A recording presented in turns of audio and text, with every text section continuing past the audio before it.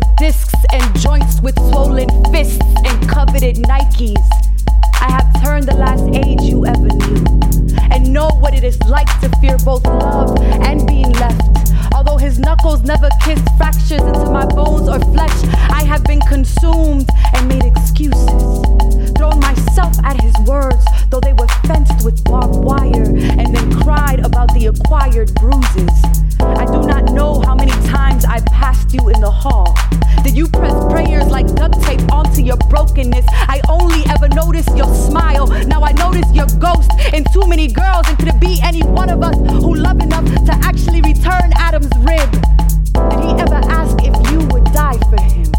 And did you unknowingly answer, attracting fate with feverish promises? I want answers from you. I want to know how to carve your name on the wind, because that will never die.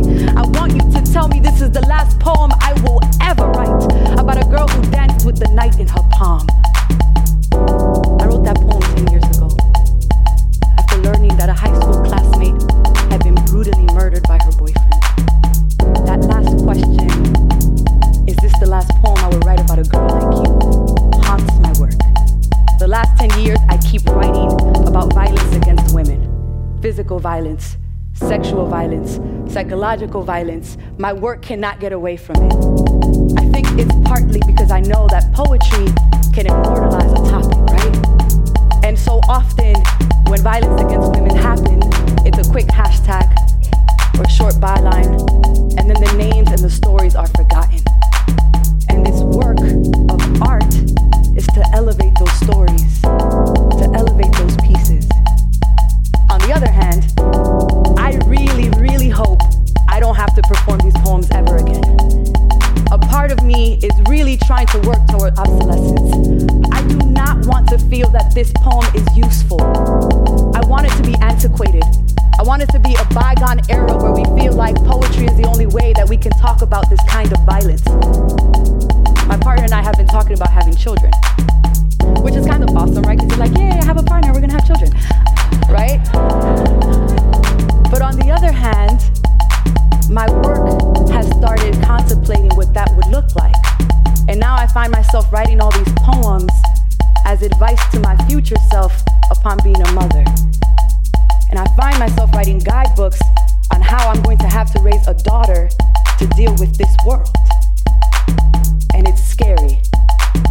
It's scary to contemplate how you will raise a kid, particularly a girl, in a world that oftentimes sees them as something that can be easily dismissed or easily abandoned or not worthwhile. I won't raise my daughter to be nice, to give her laugh away, to smile polite as some men plot and plan to turn her body into a weapon of war. And if they try, she will know how to wield herself. Don't tell me it's wrong to want to raise a child from this kind of fear. I know for every finger that we loosen, another knuckle grows back crooked. Another knuckle is looking to crack into my daughter's skin. And I can't trust this world to teach their sons how to treat my daughter. So I will raise her to be a sword, a spear, a shield, to turn class 10s into heated hatchet, to hold razors between her teeth, to cut unkind advances with the sharpest eyes, to hold all of this together with leather or lace, to be chiseled, prepared for rebellions against her flesh. My daughter will be carved from hard rock, sharpened shrapnel, a spear, her whole body ready to fling itself and arrow the hand of the first man who tries to cover her mouth. I think poetry is amazing because it is so easily carried in the body. We know how to deal with rhythm, right? Most of us know how to deal with rhythm. And we know how to deal with song, and we know how to deal with stories. And poetry allows us to carry these names, right? It allows us to live knowing that we have all these other women with us. Specifically women, because that's the challenge I want to give you all in a little bit. And to me, poetry is a type of artifact, right? It distinctly says this is the life and times what someone recorded based off of what they thought was important. And I truly, truly hope that these poems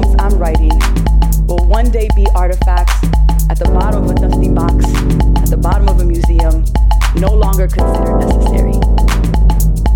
But I know that that's not the time we're in right now. That's not where we are in this current moment. And so I have a challenge for everyone in this room. I want you to find a woman poet.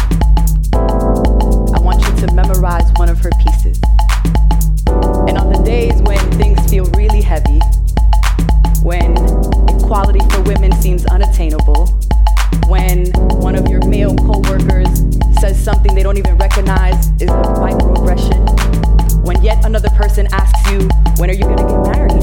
When are you gonna have kids? And you're like, bruh, I don't want none of that. On those days, right. On the days when you hear yet another story about a girl who's disappeared, a woman who's been brutalized, when it just feels like we can never escape this reality, recite that poem to yourself. Because at the end of the day, all poetry, even when dealing with these heaven topics, our poems, they're hope. The whole point is for hope, right? Hope to be heard, hope for all of us to heal, and hope that these poems will be obsolete, that we don't need them. I want to close with a poem that's not my own, but is by one of my favorite poets. It is one of the first poems I ever memorized by someone other than myself.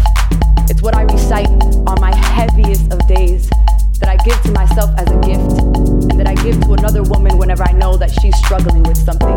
And so hopefully it will inspire you to find a poet for you to memorize. So that's your challenge. Think about a poet, find a poem, memorize it. It doesn't take much to memorize 12 lines, and then you have it for the rest of your life. This is a poem by Lucille Clifton. Won't you celebrate with me what I have shaped into a kind of life? I had no model, born in Babylon, both non-white and woman. What did I see to be except myself? I made it up. Here on this bridge between starshine and clay, my one hand holding tight my other. Won't you celebrate